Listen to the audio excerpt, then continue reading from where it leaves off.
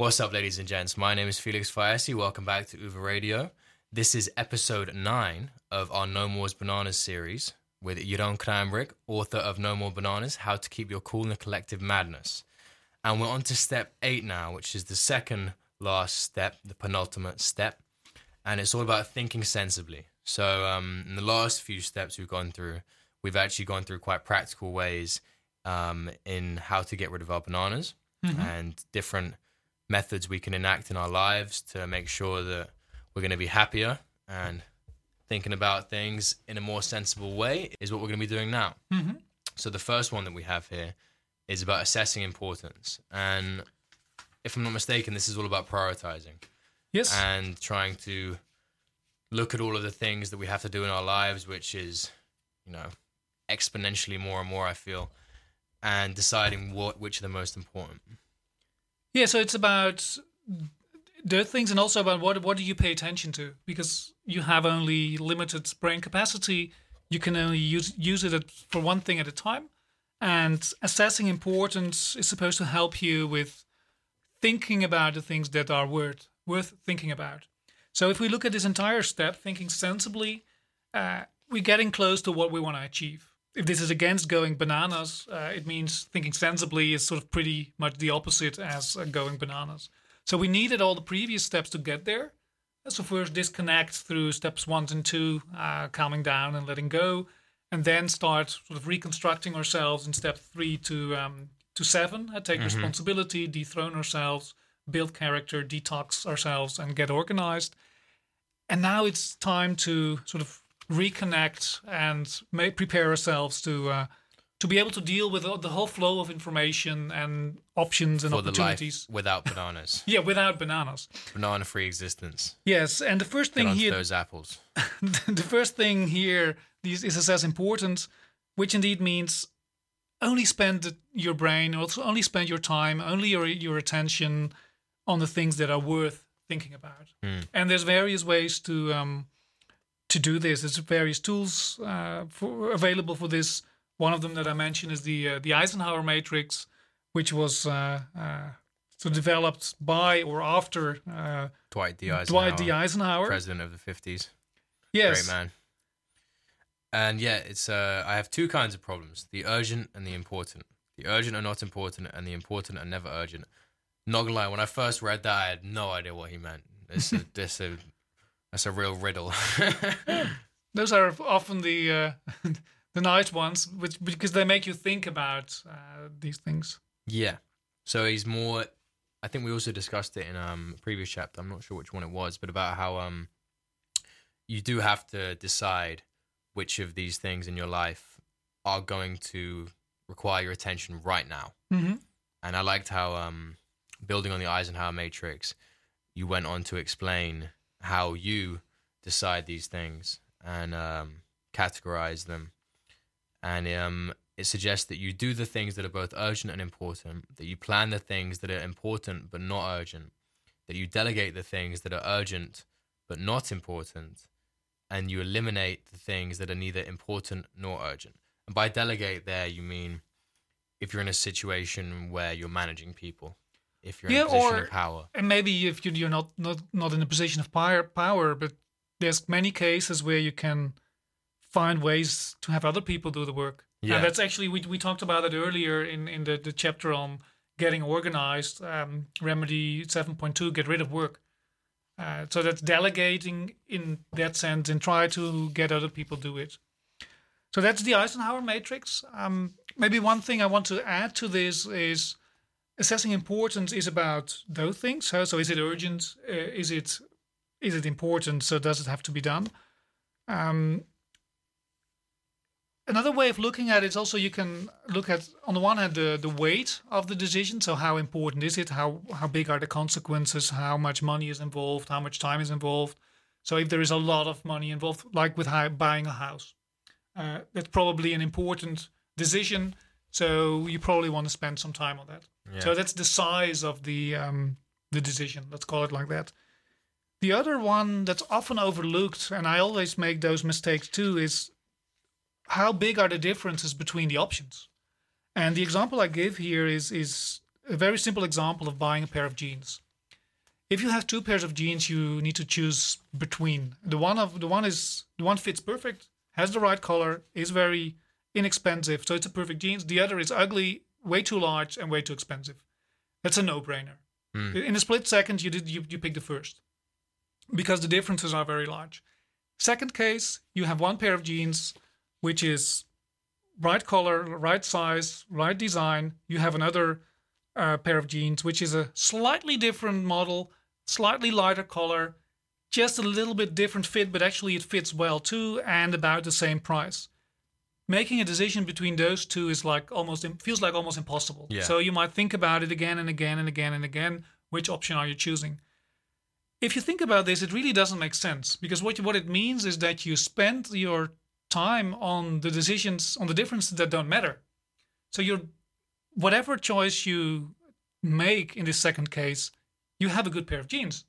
So we don't really think about that very much. Or at least I don't think about this very much when I make a decision. So you get lost in thinking about all kind of trivial details. So the advice here is whenever you find yourself stuck in thinking about making a choice between two options and you can't really make a choice, realize that it might mean that it really doesn't matter because both of them are good. And that can speed up the decision making quite a lot. So that means that you don't spend a lot of time on decisions that don't matter, and differences that don't make a difference. Yeah, that's quite a paradoxical axiom you've figured out there, because I think as humans we tend to look for absolute solutions to things and real answers. So you will think, okay, if I think about this thing enough, if I'm rational enough, I will come to a conclusion which is satisfactory. And often what you find is, this is another part of decision making in psychological terms and strategy. You find that the more time you spend thinking about something, when it's a trivial thing like, what kind of M&Ms am I going to get in M&M's world, or a pair of jeans, or just any kind of base consumerist thing, you have all this mass of options, and you think about all of these things. When you make your decision, you're never going to be happy because you'll constantly be comparing it to all the other things that you could have had. So if there's a choice of 50 things and you finally choose one between 5 that you were really assessing properly, and you looked at every single characteristic of those 5 options, you're going to be so aware of the other options that you're never going to be happy, which is why I love, whenever I go to America, going to In-N-Out Burger, because you have cheeseburger, double cheeseburger, triple cheeseburger. That's it. And everyone loves In-N-Out Burger. Like, firstly, because they make very good burgers and good fries and everything. But they make the choice easy. They just make it nice and easy. When you go there, it's like, just bang. You just go, do you want a double, triple, or a single? You don't get lost in the details. Yeah. I think that's what this is about. Assessing importance is about not getting lost in the details. Exactly. And that's for small things like a pair of jeans or a burger, but it also applies to buying a house or other big investments. If you really can't make a choice between two choices you have, it might very well mean that it doesn't really matter. Both options are good. They're just different, and you'll make you'll make it work. And so that's I think very important to realize, and first part of thinking sensibly. That's Banana Remedy 8.1. Assess importance. You only have limited brain power. Therefore, spend it on the things that matter. Think about how important and urgent something is, and spend your brain power on the differences that make a difference. It's a nice way to end it. Differences that make a difference. So yeah, Banana Remedy 8.2 is all about checking facts and filtering out all of the bullshit. Would you like to explain this one? Yes. So thinking sensibly first means paying attention to think about the things that are worth thinking about. That was Banana Remedy 8.1. But also to have an idea of whether something is true or not. And I don't mean true in the objective scientific sense, because I know I have a scientific background. I know the problems of that concept. But there is a difference between plain bullshit, lies, and truth. And this is specifically in a context of quite serious discourse. Obviously, if you're just having like a little bit of a chat with somebody. It's important to watch out for it, but I think you only need to care so much when you're really trying to think about your opinions and especially, for instance, when you hear and read the news. Yeah, I think that's or hear political discussions or any the let's say the more important parts of your opinions. Yes. Yeah, and I think that's as well as we don't tend to look so much at the actual language that people use and what that can tell us about that person's biases and interests.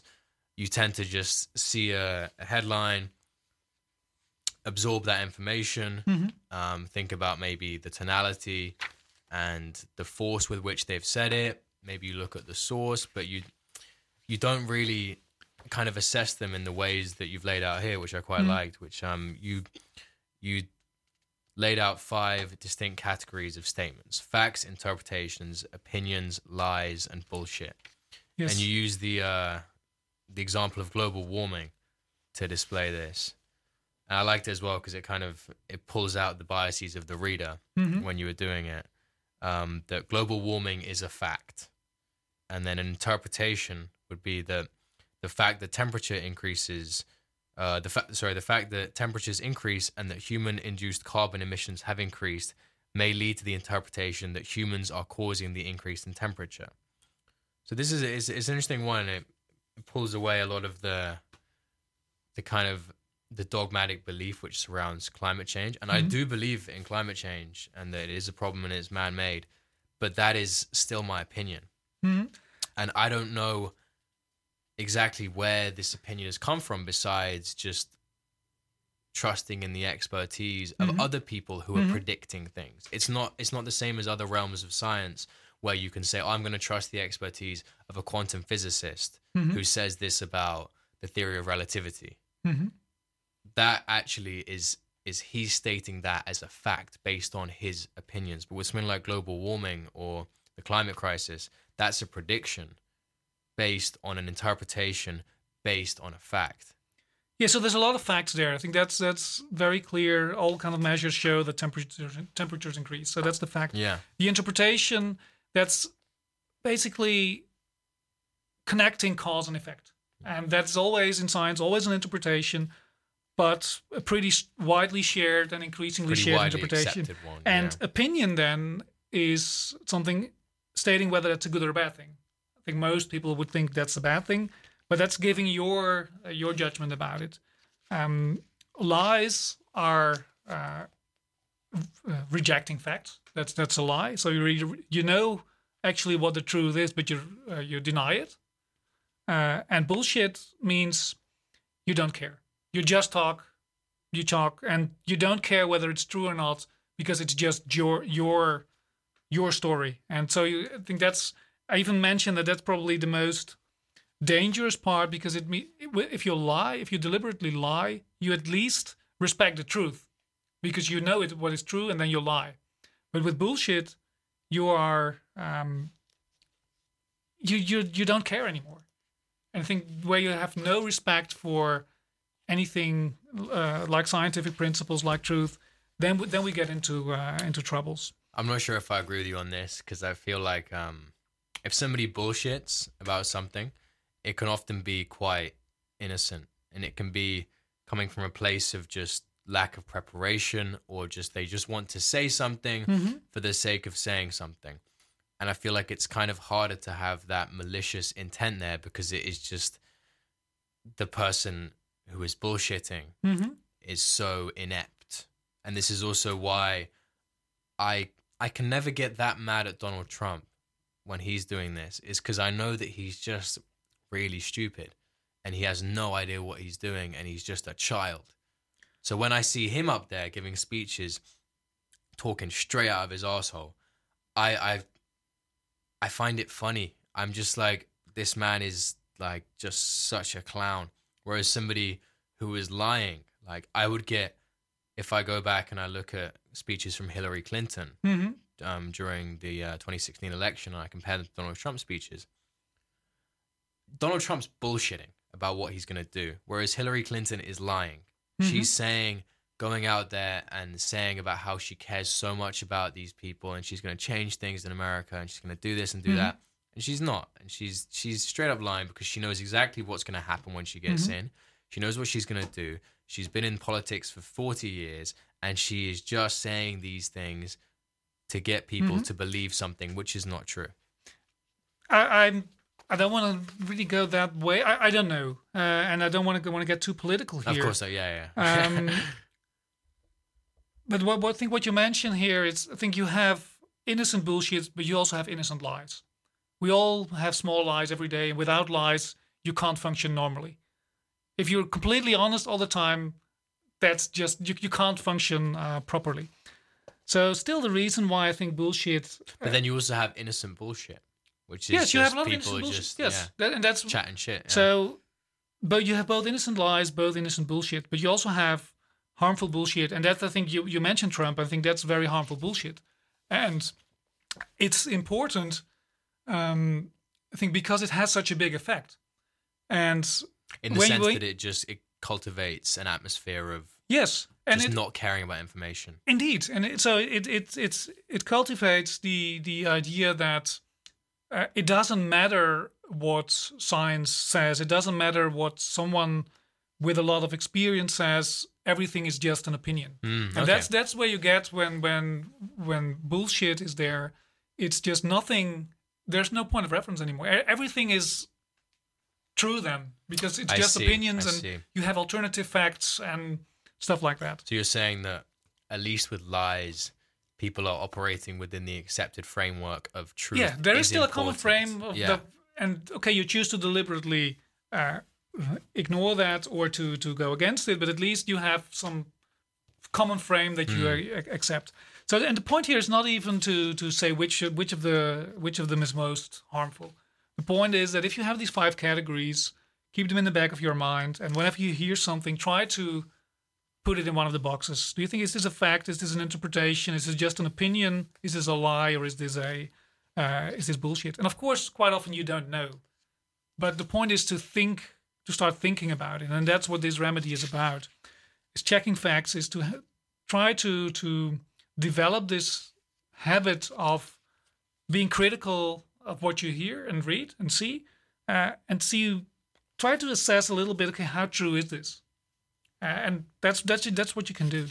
Also, what you can do is not just look at the contents, but also at how people are saying things. And I think that the more often people say this is true, this is a fact, believe me, the least likely it is, or the less likely it is that it is actually true. It's going to be tremendous. Yeah, believe me, it is a fact. It is true. And talking about Trump, if you listen to how he talks, this is the kind of statement he makes all the time. Yeah. And then you go on towards the end of this banana remedy to talk about how a lot of the time we use language which doesn't mean anything. And this is something I think a lot of this this chapter is maybe aimed towards getting you to think about your serious opinions more seriously. So namely in regards to politics. And I see a lot of this in politics where people will do a whole political ad. They'll give a whole answer to a question in a debate or a whole speech without saying anything. Yes. And they'll use platitudes and say all these things and I care about being, together, and, we need to bring unity back to this country, and I'm going to be strong and, show you that, I care about good things and I don't want bad things. Yeah, it's very subtle, because the reason they do it is because they want to have a message and say something which they think will resonate with everyone, and people can just implant whatever they want onto their words. But I think people are getting a lot more wise to it now, in an age where independent media won't stand for it, and people are starting to realize okay, well, if you're not going to talk about policy or something which is real, I'm not going to pay any attention to you. And I hope so. Yeah. So you see this a lot in business and management as well. So there's all kind of cliches and things like game changers, moving the needle, in the driver's seat, windows of opportunity. I think the more you see of that language, the least likely there is some real content. Or using very difficult Latin words to hide that you actually have curriculum vitae. Yeah, nothing to talk about. What even is that? So that's the that's Banana Remedy 8.2. Yeah. So that's all about checking facts. Don't take things for granted. Challenge what you hear and read and know whether it is facts, interpretations, opinions, lies, or bullshit. Put on your researcher's hat and analyze what people say and how. So we're on to now Banana Remedy 8.3, which is all about questioning the source. I thought this one was quite interesting, and it's something which has occurred to me recently, is about how if somebody's in a position of authority or legitimacy, and say, for example, they're working for a newspaper, or they're a professor, or an older person in your family, I think we can tend to question that and look at them as a bit more crazy. But as somebody in that position of informational authority, you tend to think, like, if you read an article about something, that must have at least some kind of validity, when actually it doesn't mean anything. That's just another human being with some information, an opinion, biases, interests, people behind them who are telling them what to do. And that means nothing. You know, you can read it and take it in for yourself and decide for yourself whether or not this is valid. But really, just because this person is working for a newspaper or has the title of professor at university doesn't mean they're right by definition. No, they are not. Yeah. So it's I think everybody kind of tends to think, oh, they might be a little bit wrong, but it's actually accepting they might be totally wrong, and they might be completely talking out of their arsehole. And when you start with that point, and then you move towards assessing a certain amount of what they say could be correct, maybe all of what they say, but it's a spectrum that exists. And I think there's two things important here. Is first assess whether they can know, or whether they know or can know what they're talking about. And for instance, that happens if you have a pop star or a soccer player, so some star idol talk about politics, talk about climate, talk about the economy. Probably they don't know much about it. They might, because of maybe they are educated in that direction, but probably quite often we don't listen to them because they know about it, but because they're famous. So the first question is, do they know? Can they know? And the second is, okay, what are their interests? So do people have a specific interest in what they say?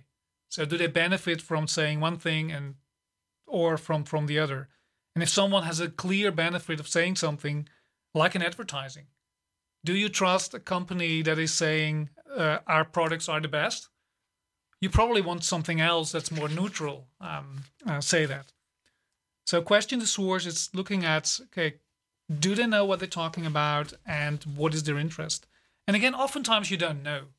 You don't know whether they know about this, and you might not know all the stakes. But again, it's the fact that you think about this consciously that helps you think more sensibly and make you a little bit more aware of all the stuff that is thrown at you, all the information you get, all the opinions you get, to see, okay, does it make sense? It's very, very rare, I find, to receive information from outlets or from politicians or anything and have it be completely unbiased. I think it's nearly impossible. I mean, that's impossible. The one news organization that really does care about it is Reuters. And every day since they've existed, they've had 5 trust principles, which are about objectivity, being unbiased, commitment to the facts. And I did some work experience there a few months ago, and it was incredible to see the level to which they try and attain objectivity and unbiasedness, and they can never even do it. Yeah, those are actually more general journalistic principles. Yeah, that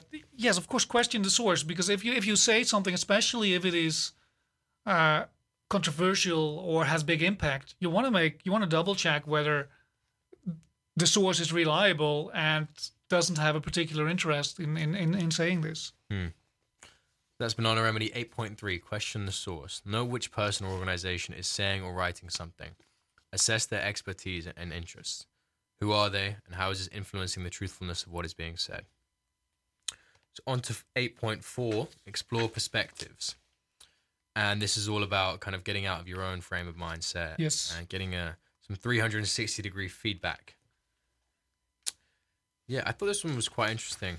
And it's something that I think you kind of have to be taught at a young age.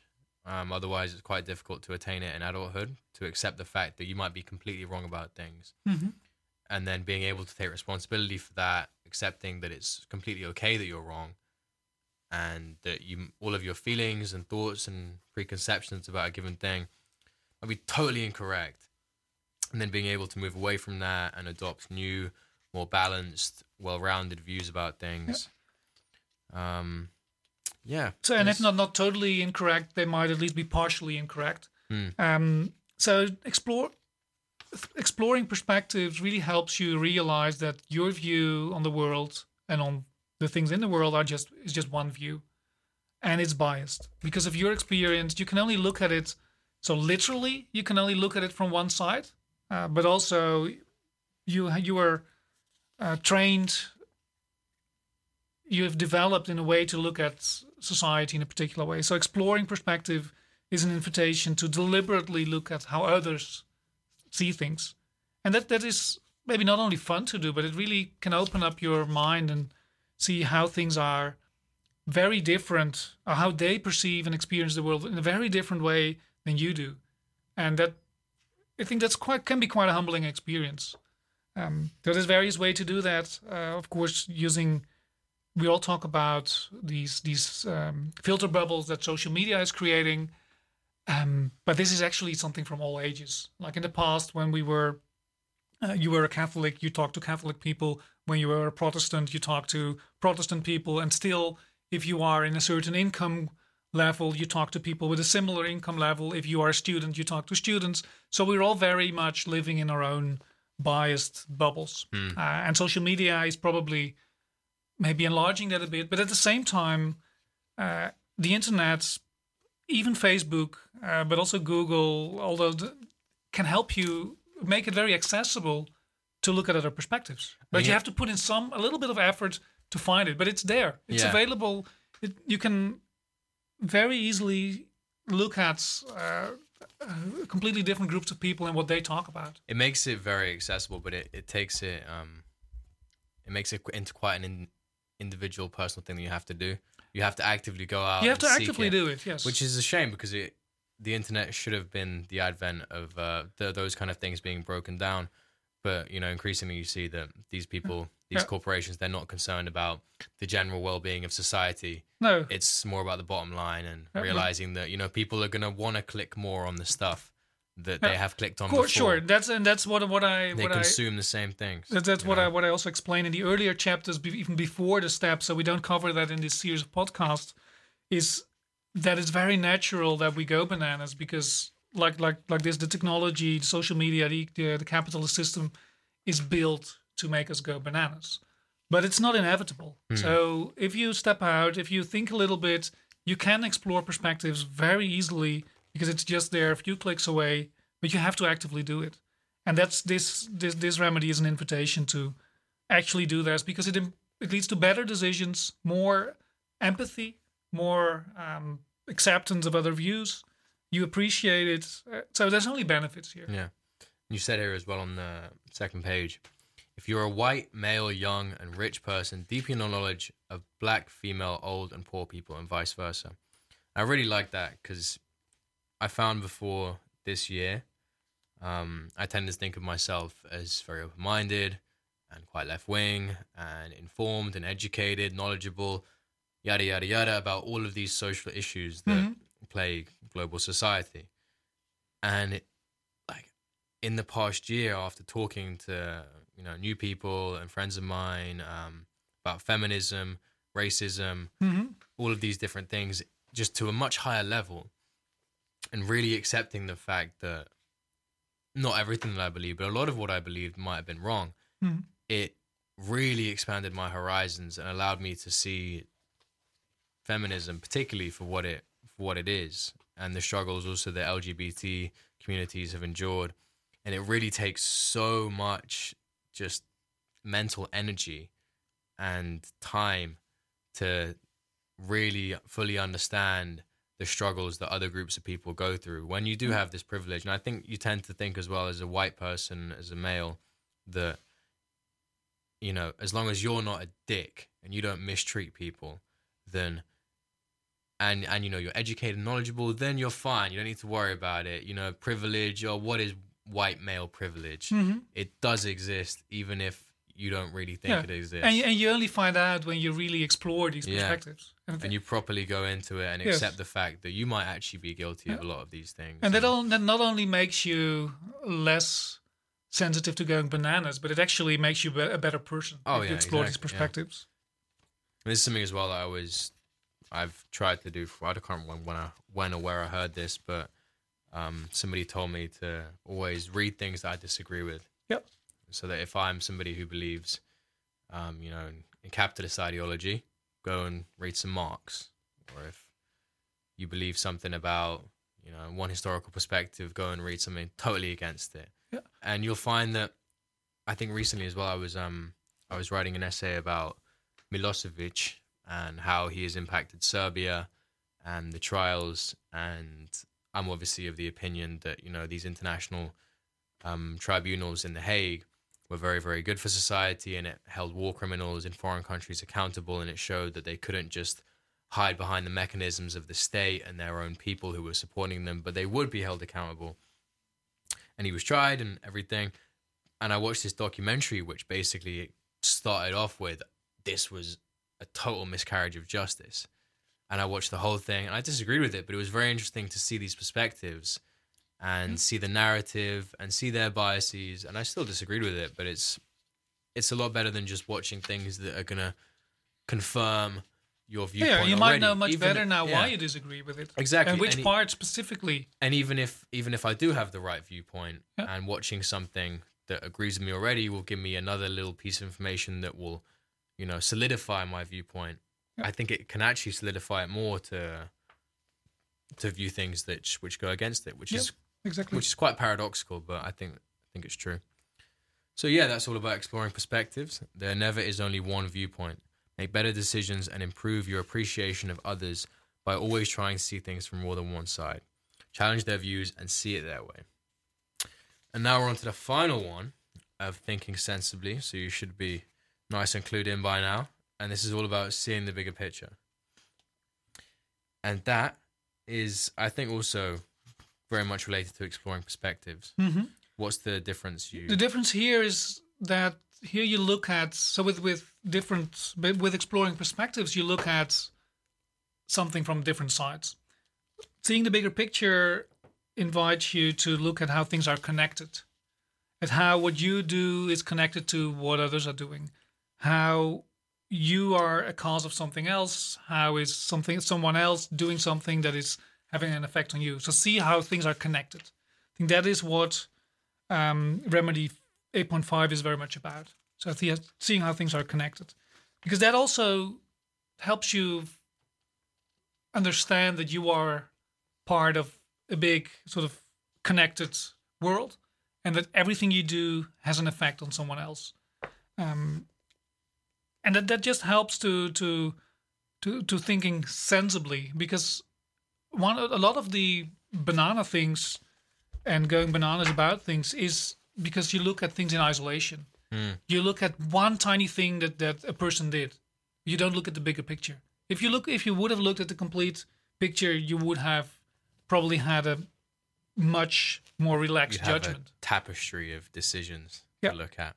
I think it's funny as well, just from kind of an existential point of view.